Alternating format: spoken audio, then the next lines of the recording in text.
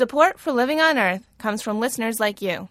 Please make a donation online at loe.org or call me at 617-629-3638. And thanks. From Public Radio International, it's Living on Earth. I'm Jeff Young. The battle over light bulbs. Republicans say their fight against efficiency standards is a stand for freedom of choice. The American people should be able to choose what type of light bulb they use in their home. They should not be constrained to all of the romance of a Soviet stairwell when they go home in the evening. Others say it's regulation that's driving innovation. We'll hear about some bright ideas in lighting. Also, this is a big fish, guys. This is not a little fish. Tracking one of the most valuable and mysterious fish in the sea. I mean, how little do we really know about a fish that can swim the ocean? We've really only just begun to scratch the surface on bluefin tuna. Scientists see some signs of hope for this amazing and imperiled animal. Those stories and more this week on Living on Earth. Stick around. Support for Living on Earth comes from the National Science Foundation and Stonyfield Farm. From the Jennifer and Ted Stanley Studios in Somerville, Massachusetts, this is Living on Earth. I'm Jeff Young. In the wake of the Fukushima nuclear disaster, President Obama told the Nuclear Regulatory Commission, or NRC, to reevaluate risks at this country's 104 reactors. The NRC's report is just out and calls for a new definition of adequate protection. We've asked Dr. Ed Lyman to walk us through the report. He's a nuclear expert at the Union of Concerned Scientists. Dr. Lyman says U.S. reactors were designed decades ago with a set of assumptions about what sort of accidents or natural disasters a power plant should withstand. That raises the question of what happens if something occurs that's actually worse, as in Fukushima, where they had protection against a tsunami no bigger than about 18 feet, yet they ended up with one that was 45 feet.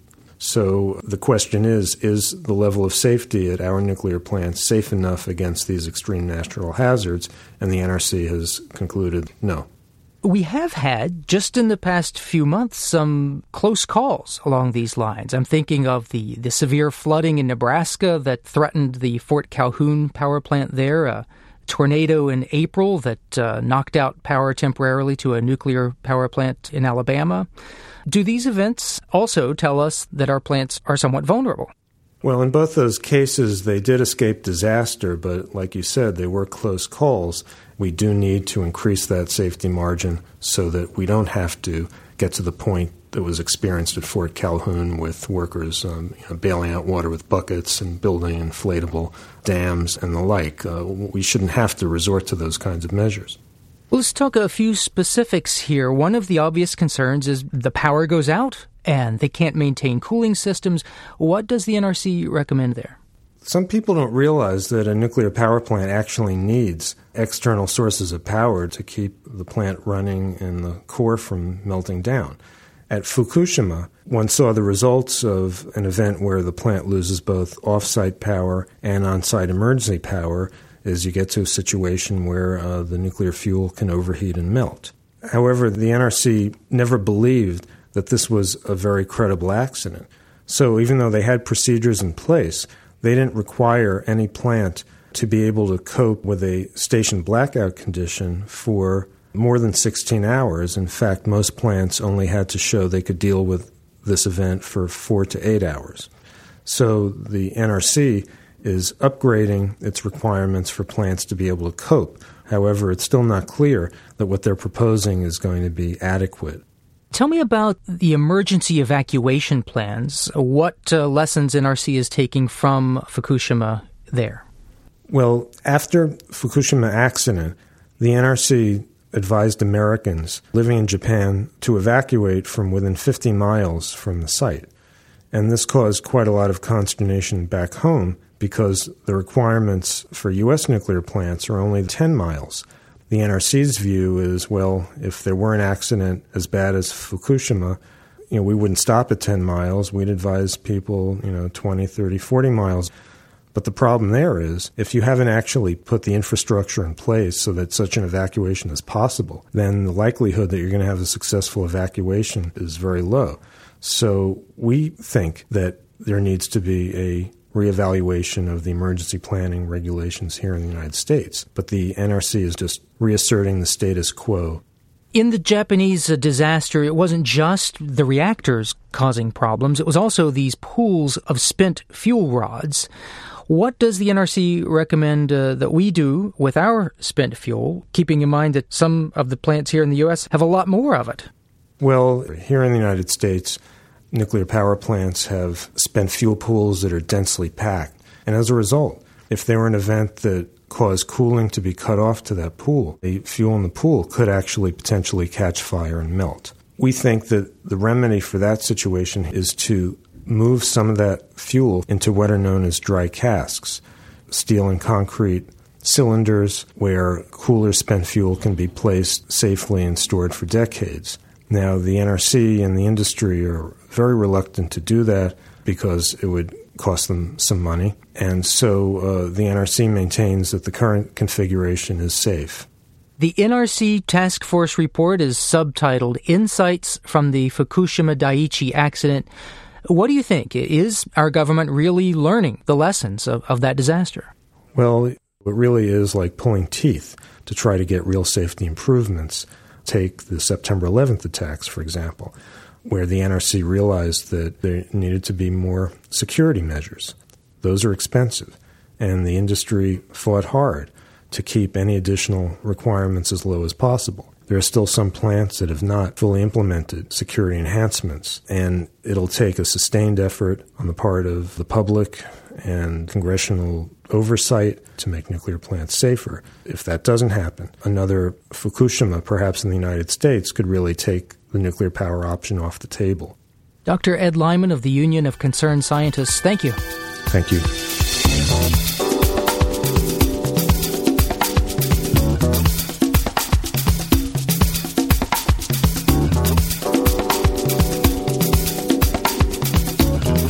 Washington is mired in negotiations over the national debt. Nearly everything is on the table when it comes to spending cuts. As fiscal conservatism dominates the debate, some fear environmental conservation will be sacrificed. Living on Earth's Mitra Taj explains how this might play out on our public lands. To get a feel for Republican spending priorities on the environment, consider the recent markup of a House spending bill for 2012. Committee will be in order. The bill would cut EPA funding 18% and keep the agency from regulating greenhouse gas emissions. That's no real surprise. Republicans have vowed to limit the EPA's power since winning a majority of House seats last year. More surprising are deep budget cuts to popular public land programs, like the Land and Water Conservation Fund, which uses oil and gas royalties to provide matching grants for conservation projects, cut 80%, or a federal program that encourages voluntary efforts to keep species from becoming endangered, cut 95%. Overall, funding for new land acquisition is drained. This year, the president asked for $900 million to help establish public lands. Instead, we funded at $62 million in this bill to complete land acquisitions currently under consideration. While I personally would like to see more funding, the problem is we just don't have the money. Mike Simpson, the Republican chair of the House Interior and Environment Appropriations Subcommittee, easily pushed the spending bill through the full appropriations panel dominated by his party, but not without a fight from Democrats like Congressman Jim Moran of Virginia. This bill is too short on needed funds and too long on anti-environmental riders. It's not so much a spending bill as a wish list for special interests. Moran opposed many of the couple dozen riders that were voted onto the bill, like one that would open land around the Grand Canyon to new uranium mining. All time for debate has expired. All in favor of the amendment, say aye. Aye. Opposed, no. The amendment is agreed to. While committee members voted on amendment after amendment, the ghost of President Teddy Roosevelt lingered in the hall outside the meeting room, in the form of Roosevelt impersonator Joe Wiegand, sent by the Pew Environment Group as a reminder of the Republican Party's conservationist roots. A century ago, I said, do nothing to the Grand Canyon, that man can only mar it. And I think we see that uranium mining is just the sort of marring of the Grand Canyon and the Colorado River of which I spoke. Marring of the nation's wetlands might also result. The bill takes a 60% cut to the North American Wetlands Conservation Fund, which provides matching grants to preserve the habitat of migrating birds. Mary Pope Hudson is a council member of the fund. She says healthy wetlands are important economic drivers. The $1.8 billion in federal funds over the last 20 years has added about $3.5 billion in additional economic activity. Waterfowl hunting has generated $2.3 billion in total economic output. Birding is a significant portion, creating close to 700,000 jobs. But tough economic times call for tough decisions, says Chairman Mike Simpson of Idaho. I wish we had more money to spend on a variety of programs that I and other members believe are important. I also wish we didn't have a $1.6 trillion deficit this year. I wish the economy were booming and the unemployment was something that you only read about in history books. Unfortunately, wishing does not make it so. Proposed cuts to conservation funding now could foreshadow cuts in years to come. Debt negotiations behind closed doors between Republican leaders and the president could lock Congress into a funding pattern for the next 10 years. Bob Bendick is a legislative director of the Nature Conservancy. We hope those negotiators, somewhere in the back of their mind, keep in mind that conservation is an important part of the future of America.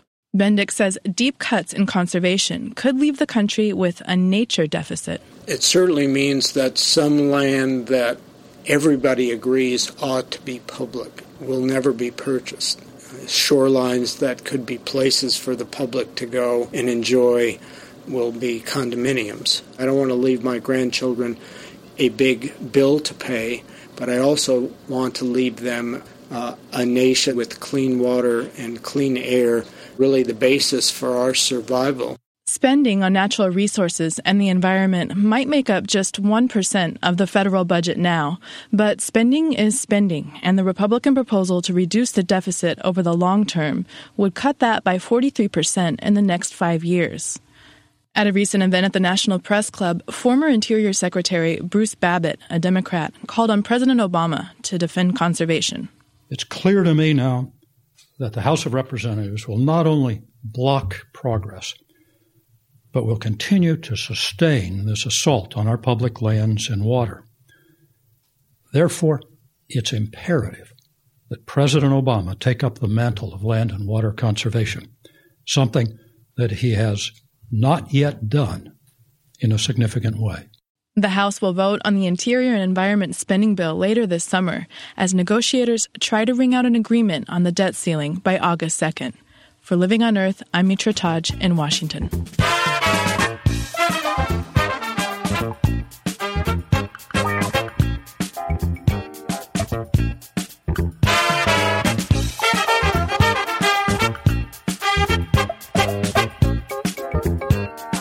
Just ahead, what scientists and fishermen are learning about the mighty bluefin tuna.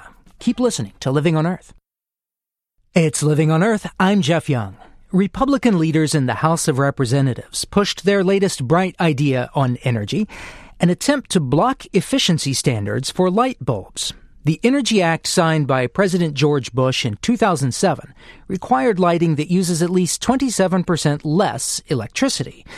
In recent House floor debate, Texas Republicans Mike Burgess and Joe Barton argued that the rule forces consumers to use inferior products.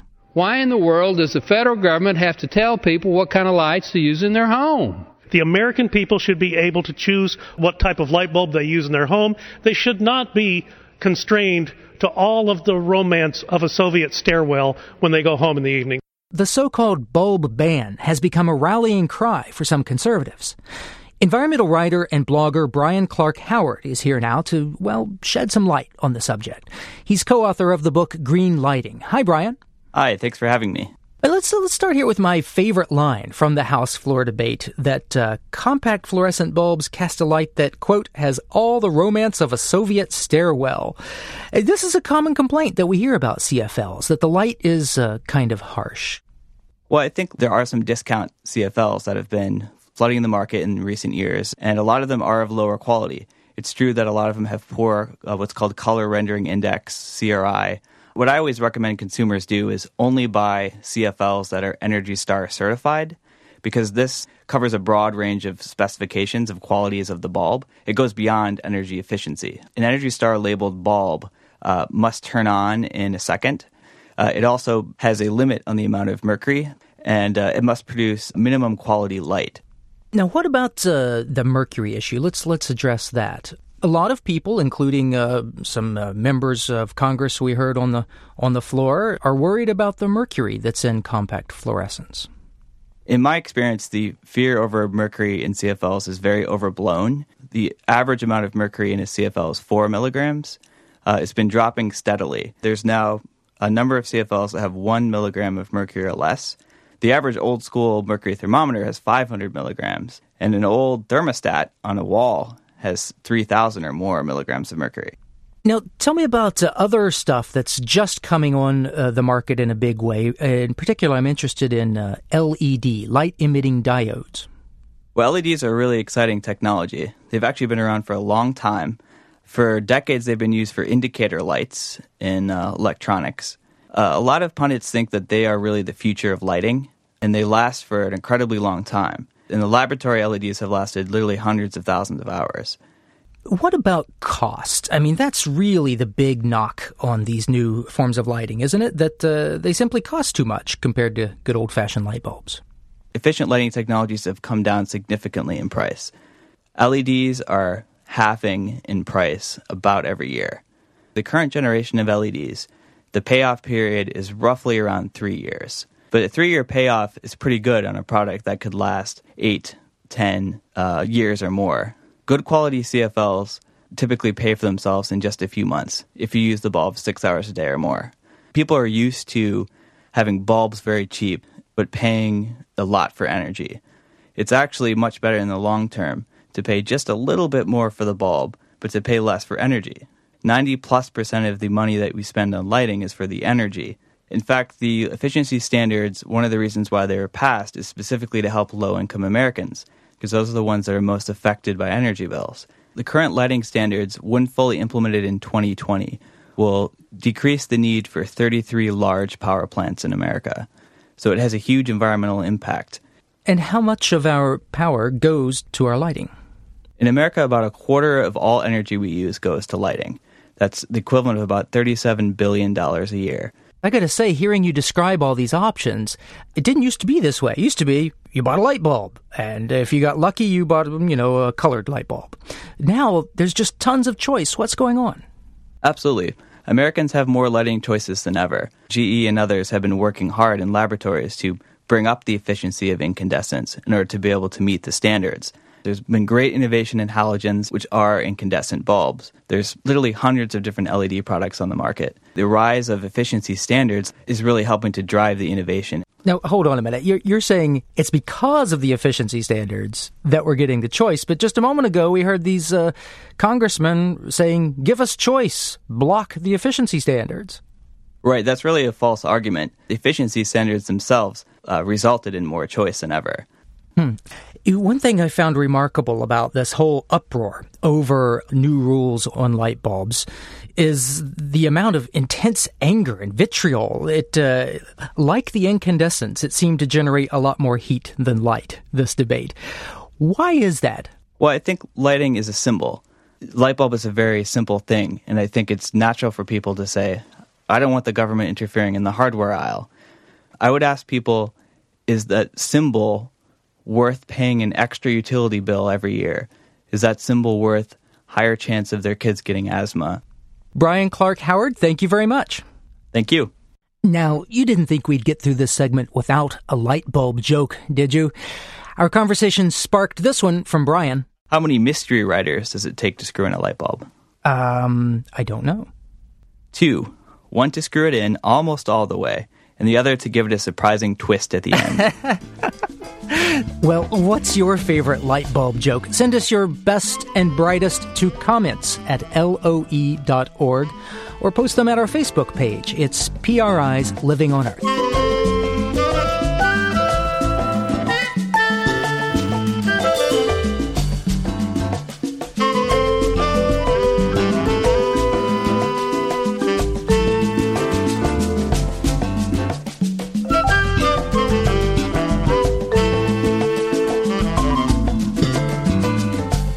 Scientists at the International Union for the Conservation of Nature recently published a gloomy assessment of the world's tuna. 5 of the 8 tuna species are now in the threatened or near-threatened categories on the IUCN's Red List. All bluefin tuna, the report warns, are susceptible to collapse under continued excessive fishing. The U.S. government last month named the Atlantic bluefin a species of concern. It's been overfished on both sides of the ocean for decades, and last year's Gulf oil spill struck spawning grounds just as eggs and larvae were in the water. But on a recent fishing trip, I learned that some scientists tracking the Atlantic bluefin are starting to see a few hopeful signs that this amazing animal can make a comeback.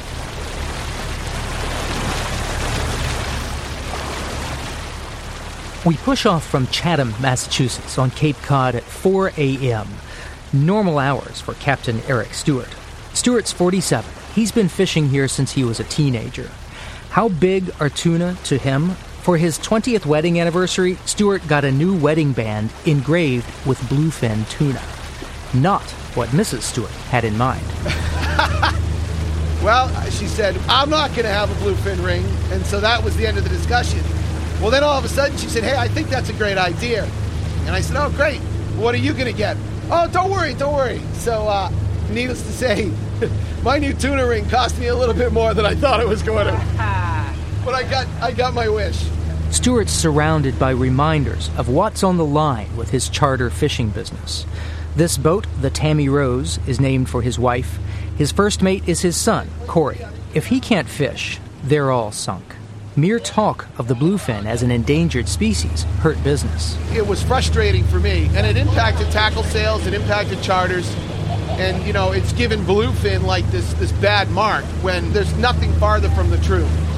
Away from the microphone, Stewart tells me some of his fishing colleagues were not happy with him making this trip. Bad news about bluefin comes from 3 types of people: scientists, environmentalists, and reporters. And Stewart has all 3 on this outing organized by the Pew Environment Group. But he thinks it's important for fishermen to tell their story. We're out here every day. The number of fish that I see in the last 5-6 years clearly shows that the population is growing, not declining. About 6 miles off the Cape, humpback whales breach, sending spray into the dawn light. Stewart follows the whales. Where they feed, so do bluefin. See all the birds and everything up here now? So this is really looking good. Corey sets the 7 trolling lures at staggered lengths behind the boat. And we wait. Then a powerful swirl at one of the middle rigs. Big fish, here we go. Gotta clear the other lines, guys. Big fish. The reel dumps line. The deck is in chaos as the fish crosses lines. Get the other squid rig in the boat. Get the squid rig in the boat right there in the short corner. Someone get that squid rig in the boat. This is a big fish, guys. This is not a little fish. Reporter Lisa Densmore straps into a harness and takes the rod and reel. What do you think, Lisa? Is this worth waking up at 4 o'clock in the morning for or what? Come on. You got a guess on this fish here? You know what? He made a really, really strong run, but you'll be surprised. He's possuming us. There he goes. Possuming? What's that? He's just going to he just reversed directions. Yeah. He's playing a possum. This fish could be 58 inches. He made a huge run, but you just can't tell. You really can't tell till he comes up. Stewart maneuvers the boat as his son coaches Densmore back and forth on the deck, a move called the tuna tango. After some 25 minutes, the big bluefin shows a flash of color near the surface. Stewart's early guess at its size was way off. This thing's as big as me. There he is. Oh, wow, there he is. Wow. Up close, a bluefin is a marvel, a bullet of pure hydrodynamic muscle. They're among the few fish that regulate their body temperature. Warm muscles move them faster and farther than just about anything in the water. One tuna tagged on this side of the ocean was caught just 53 days later on the other side, in Norway. Andre Bustani watches this one fight. He's a Duke University marine biologist who's tagged about 500 fish in his study of bluefin. In the past decade or so, we've learned more about bluefin tuna than we did in, maybe 100 years before that. It's just been an amazing flurry of scientific discovery in the last decade or so. A tagged fish can reveal a wealth of data. A harvested fish can fetch a small fortune. In January, a giant bluefin caught near Japan set a new record at auction, $396,000 for a single fish. If this fish is over 73 inches, it's a keeper. Bustani's not sure which way things will go. I don't know, actually, what they're going to do. That's a good question. If it's legal commercial size, then they'll stick it with the harpoon. And if it's too small, they'll tag it with a conventional tag and let it go. Will this bluefin swim away with a tag or be sushi on someone's table? We'll get back to that. But let's talk about just what we're learning about bluefin tuna and why there's cautious optimism about its future. There are signs we believe that bluefin, if properly managed and if taken good care of, can rebound much more quickly. That's Molly Lutkavage. She directs the Large Pelagics Research Center at the University of Massachusetts Amherst. She says fishing quotas are finally cutting chronic overfishing in the Mediterranean Sea. She's seeing more juvenile bluefin, and there's the intriguing data from the high-tech tag she uses, called a pop-up satellite tag. It's a mini computer that tracks the fish's location, depth, and water temperature for a year. So the tag pops up to the surface and then starts transmitting the log data to receivers on board orbiting satellites. That recorded information is then relayed to the tagger, in this case me, via email. That is so cool. This changes the whole set of questions you can ask of your data. Absolutely. I mean, we were among the first people to use this pop-up technology. And, of course, the first year that we used it, the tags came off the fish, and the fish weren't where they were supposed to be, which was in the Gulf of Mexico during the presumed spawning period. So it was the first sort of volley back by the fish. Hey, we're not doing what you scientists think we're doing. Lutkavage and her team have a couple of theories. The first is that bluefin along the eastern U.S. coast are likely shifting farther north and east, in some cases out of U.S. waters. Second, and more controversial, is that bluefin have other spawning grounds beyond the Gulf of Mexico. Some spot the fish have kept secret. From our tagging, we've seen only about a third to half of the fish that we tag each year enter the Gulf of Mexico. What that suggests to us is either bluefin don't spawn every year, or they're spawning in these other locations. We think it's highly unlikely that such a large number of adult bluefin tuna that appear to leave their feeding areas in really good condition would take a year off. It could happen, but if it does, it means that bluefin tuna are violating life history. That idea is hotly debated, but all the scientists I spoke to agree that while they're still concerned about Atlantic bluefin, the fish could be turning the corner. It all depends on strict enforcement of fishing quotas and stopping illegal fishing, especially in the Mediterranean. And that's where another kind of tuna tagging might help. Lee Crockett of the Pew Environment Project says electronic catch documentation could track harvested fish, much like grocers use barcodes to keep inventory. You would tag the fish with a wire tag that has a barcode that can be scanned into a computer system, and then as that fish travels through the system, it's accounted for in this database. So it's something that we think would be important to prevent illegal fishing and unreported fish. But it's not there yet. A few companies are using this system. Pew is pushing the international body that regulates tuna fishing to adopt it. Meanwhile, back on the Tammy Rose, it's the moment of truth for Captain Stewart and his big bluefin. It's a pretty big fish. I'd like to get a good look at him, though. It's 70 inches, big, but not big enough to harvest. Stewart puts in the tag, and then it's back in the water with a little help. Stewart gently places the hook of a long-handled gaff under the tuna's pectoral fin. Corey Stewart explains. He's reviving him. He gets very tired it's just like if you work out, you build up a lot of lactic acid. These fish do the same thing. So on big fish like this, you swim him for a little while, get oxygen back into his gills, back into his system, get the lactic acid out of him, and then he starts kicking, he starts really swimming again, and then you can release him, and you know he's going to be okay. Okay. There he goes. Stewart's not too upset that this one got away. It's 3 inches short. It's a really nice, fat, healthy fish, too, which is good. And today's all about trying to tag and release them, so actually, in a lot of regards, I'm really happy. You know, what I've also learned by studying and working with scientists is how little we really know. I mean, how little do we really know about a fish that can swim the ocean? We've really only just begun to scratch the surface on bluefin tuna. And they are an amazing, magnificent creature, and certainly, almost like the king of the sea. For the sake of the fish and the fishermen, long live the king.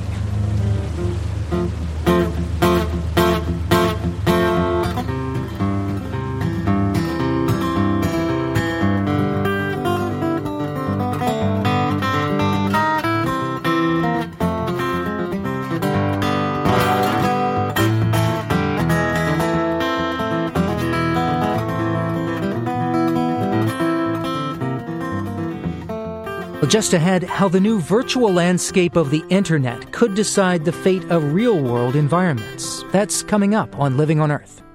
Support for Living on Earth comes from the Gordon and Betty Moore Foundation. Gilman Ordway for coverage of conservation and environmental change. And the Sierra Club, welcoming students back to college with Sierra Magazine's annual ranking of America's coolest schools. Online at sierraclub.org/livingonearth. This is Living on Earth on PRI, Public Radio International. It's Living on Earth. I'm Jeff Young. Now, if you and I both do a Google search on the same environmental issue, let's say climate change, you'd probably guess that we'd both get the same search results. Google is Google, right? Not necessarily, says Eli Pariser. Pariser, the internet organizing guru behind MoveOn.org, says companies like Google are pushing a personalized internet experience. And that personalization, combined with the influence of social media, forms something he calls the filter bubble. That's the title of Pariser's new book, The Filter Bubble, What the Internet is Hiding from You. Eli Pariser, welcome to Living on Earth. Thanks for having me on.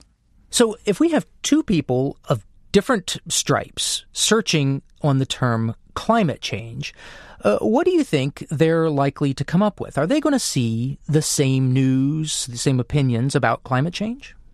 Well, they may not. Google may decide that one person, is clearly clicking more on links with a certain kind of balance or a certain kind of perspective on climate change, and that the other person has a different perspective and show them more links than that. For two different people with two different search histories and different political perspectives, that may be very different. What it means, though, is that they're each getting a pretty different view of the world. They're getting a different sense of what the main topics are on climate change, of what the lay of the land is.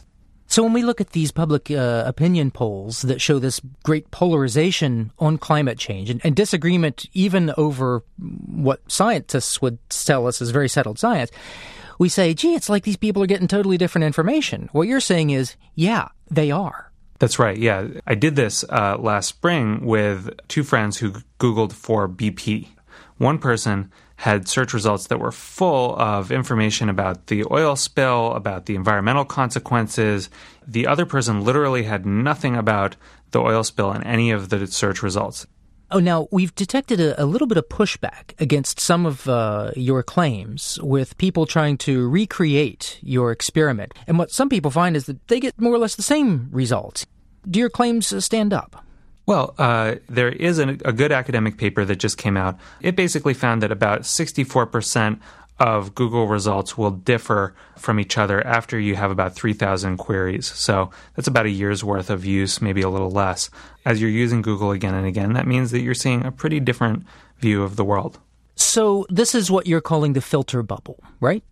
Well, the filter bubble is the sort of personal, unique universe of information that is created when we have these sort of personalizing algorithms following us around everywhere we go online.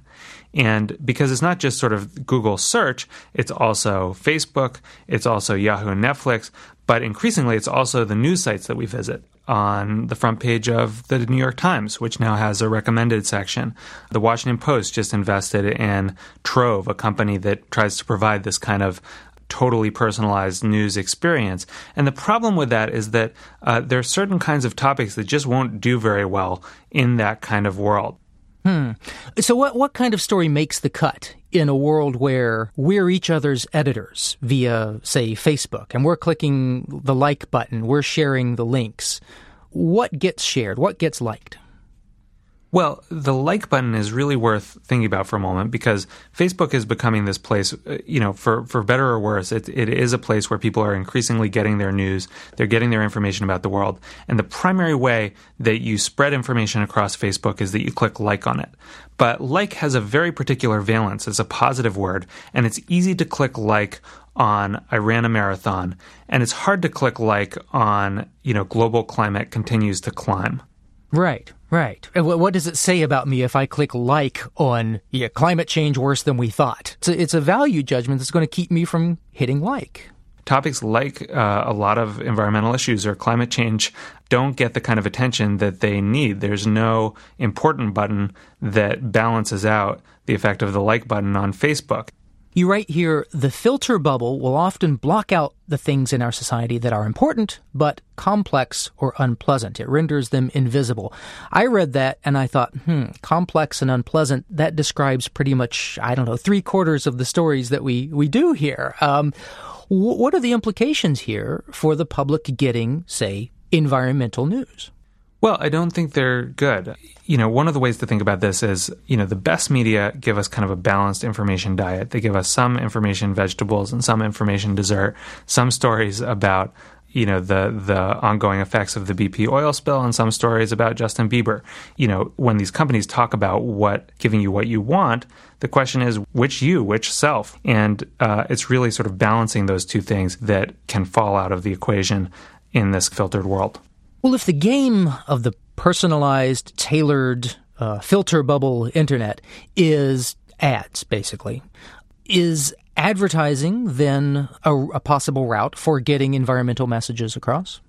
It may be, but even that is increasingly susceptible to these same pressures. The way that advertising increasingly works is that it's cheaper to run ads to people who are receptive to the message that you're sending.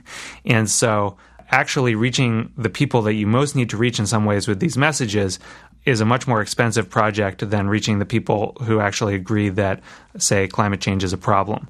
You give an example here of the ocean advocacy group Oceana, which tried this route, buying ads as part of its campaign to get cruise ships to stop dumping sewage at sea. What happened there?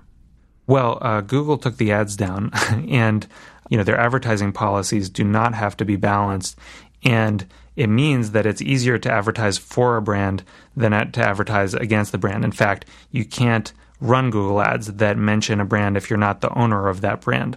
But it means that it's very hard to propagate these ideas or to get the word out or to hold these companies accountable. Everybody who depends on this medium now, and increasingly that's most of our society, we have to kind of take some ownership of it and push it in the right direction.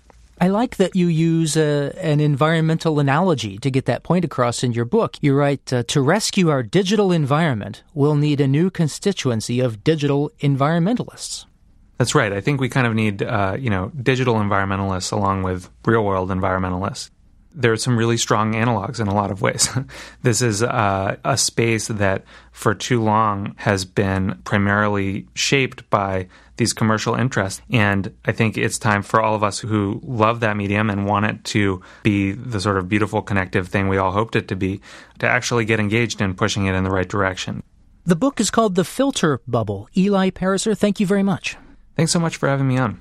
Eli Pariser has tips on how to push back against the filter bubble. They're on our website, LOE.org. And we got this response from Google. Gabriel Stricker in Google's Public Affairs Office wrote, via Gmail, of course, we actually have algorithms in place designed specifically to limit personalization and promote variety in the results page. On the other hand, personalization helps you find answers that are more relevant to your life. We will continue thinking about how best to combine personalization and diversity.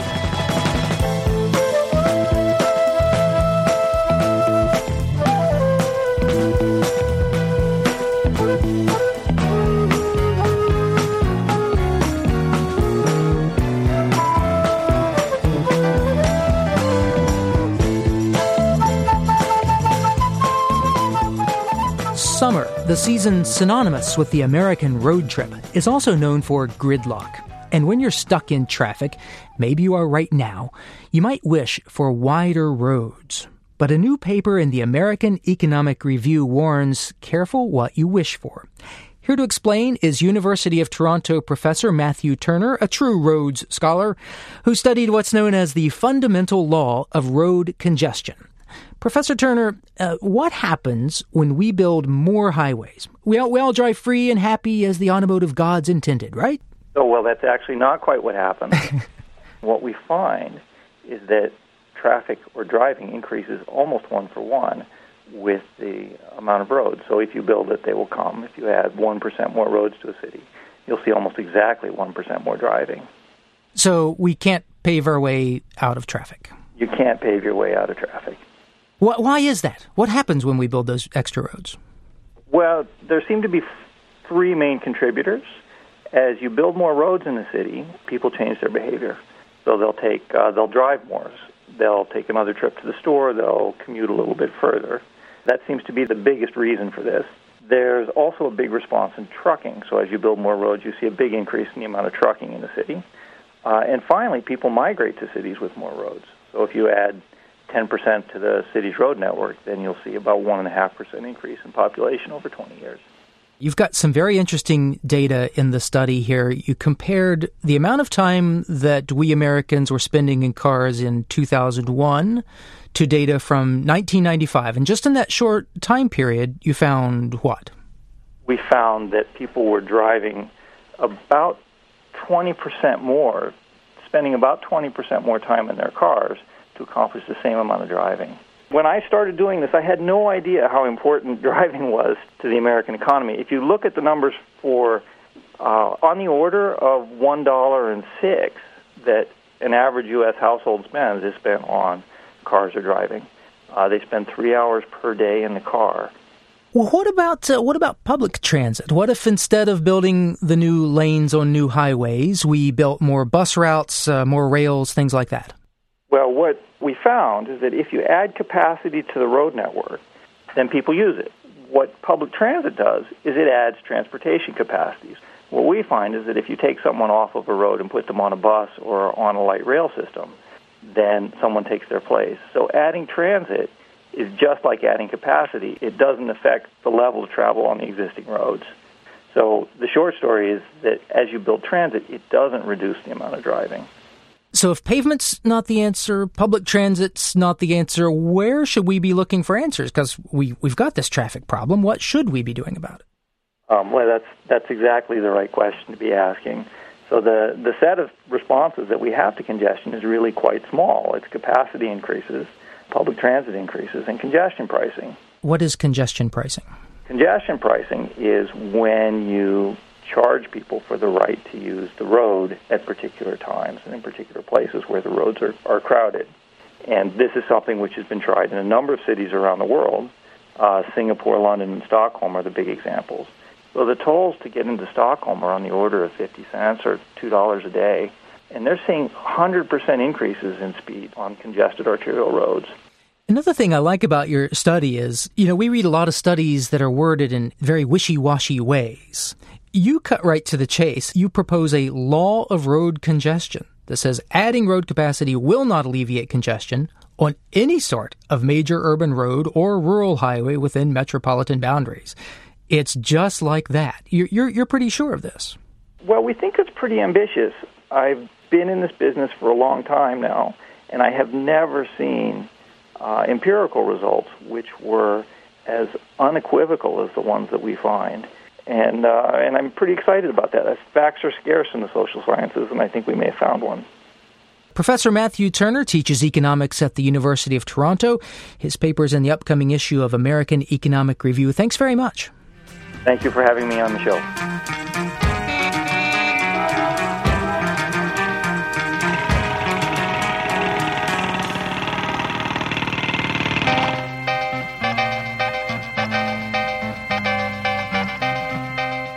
Evolution has slowly shaped life on our planet, with genetic adaptations arising over the millennia. But that's not always the case. Sometimes you can actually watch something evolve in real time. Ari Daniel Shapiro has our story. When you keep red-shouldered soapberry bugs, that's Jadera hematoloma, in the lab, it's only a matter of time before one's on the loose. Ooh, great. David Angelini moves vials and flasks to the side as he corners a female soapberry bug who's scuttling away. Angelini's a biologist at American University. There we go. At last, he picks up the thumbnail-sized bug and places her on what looks like a mini air hockey rink. Low levels of carbon dioxide pour out of the little holes, gradually anesthetizing the bug. All right. Angelini adjusts the focus of his microscope, and I peer down at her. She's beautiful. Her wings are a glittery black. Yeah, it looks like asphalt after a rainstorm. It's very nice. And right where her wings connect to her body are two flashes of bright red. Angelini's eager to show me her other side. You can flip her over. Wow. She won't object. She's that same bright red underneath, and she's got a lineup of little black appendages. The antennae, the legs, the genitalia, the mouth parts. These mouth parts are called the beak, and it looks like a long straw. It looks more like an elephant trunk, honestly. Except that it doesn't extend out in front. The beak tucks under a soapberry bug, pointing backwards. It works like a tiny syringe that can pierce the dark, round seeds of a plant called the balloon vine. That's a cardiospermum, a native vine in Florida and the U.S. Southeast. Before the balloon vine releases its seeds, though, they grow inside these leafy capsules or pods shaped like little balloons. The pod is full of air. It's just the covering keeping bugs away from the seeds. But the pods don't keep a soapberry bug away. It perches itself on the balloon, punctures the pod with its beak, and skewers the seeds inside. The beak's the perfect size to do the job, about 70% of the bug's total length. Or at least that's how big it was before 1950.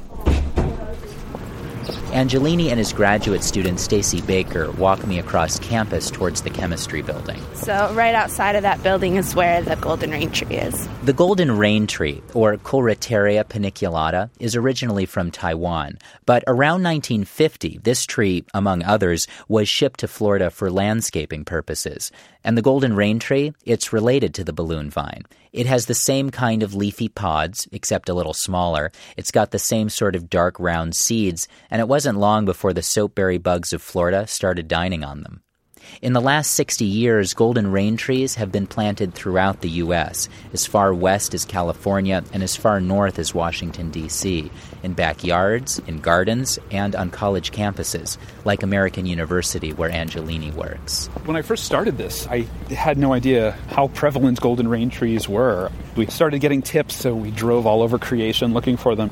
And then we discovered this one right on our doorstep, so... Sorry, was that one of them? Yes. So this is a baby. The really large tree that's behind these hollies, that's a golden rain tree. You know, it's funny. They don't look out of place. They blend right in. I know. A Taiwanese tree, but here in D.C., you'd never know that it was anything special. And as the trees have traveled the U.S., so have the soapberry bugs. So this sidewalk and down by the base of that tree is where we've actually collected most of the bugs that we used. Used, that is, back in his lab. You see, Angelini studies evolution, and something remarkable's happened to the population of soapberry bugs feeding on golden rain tree seeds. They've adapted fast. It was discovered that their mouth parts were now about 30% shorter. That's because the seed pods were smaller, and that's not all. They were making more babies. The babies lived at a higher rate, and their flight muscles were also smaller. Basically, all this evolutionary change had happened in about 100 generations, so in about 50 years. And in evolutionary terms, that's remarkably fast. Very fast, because if you think about evolution, we think millions of years, thousands of years.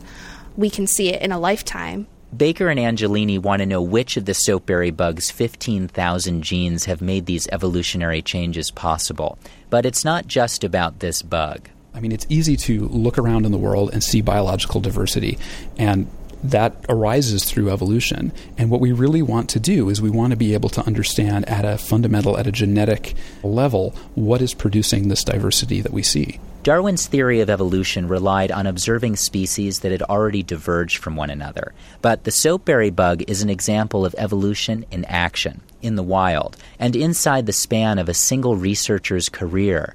Angelini wants to know all the genetic differences between the new population of bugs on the golden rain tree and those still living on the balloon vine in Florida.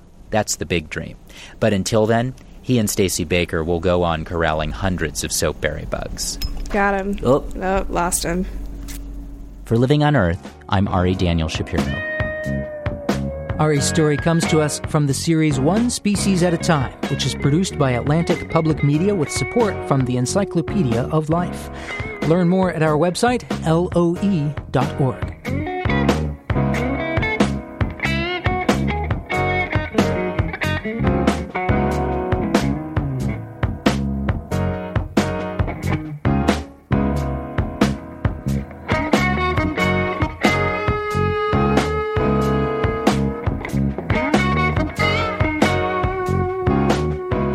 Living on Earth is produced by the World Media Foundation. Our crew includes Bobby Bascom, Eileen Belinsky, Bruce Gellerman, Ingrid Lobet, Helen Palmer, Jessica Elise Smith, and Ike Sriskandarajah, with help from Sarah Calkins, Gabriella Romano, and Sami Sousa. Our interns are Daniel Gross, Stephanie McPherson, and Anne-Marie Singh. Jeff Turton is our technical director. Allison Lirish-Dean composed our themes. And you can find us anytime at loe.org. And check out our Facebook page. It's PRI's Living on Earth. While you're online, check out our sister program, Planet Harmony, which pays special attention to stories affecting communities of color. Log on and join the discussion at myplanetharmony.com. And you can follow us on Twitter at Living on Earth. That's one word. Steve Kerwood is our executive producer. I'm Jeff Young. Thanks for listening. Funding for Living on Earth comes from the National Science Foundation, supporting coverage of emerging science. And Stonyfield Farm, organic yogurt and smoothies. Stonyfield invites you to just eat organic for a day. Details at justeatorganic.com. Support also comes from you, our listeners, the Go Forward Fund, and Pax World Mutual and Exchange Traded Funds, integrating environmental, social, and governance factors into investment analysis and decision-making. On the web at paxworld.com. Pax World for tomorrow. PRI, Public Radio International.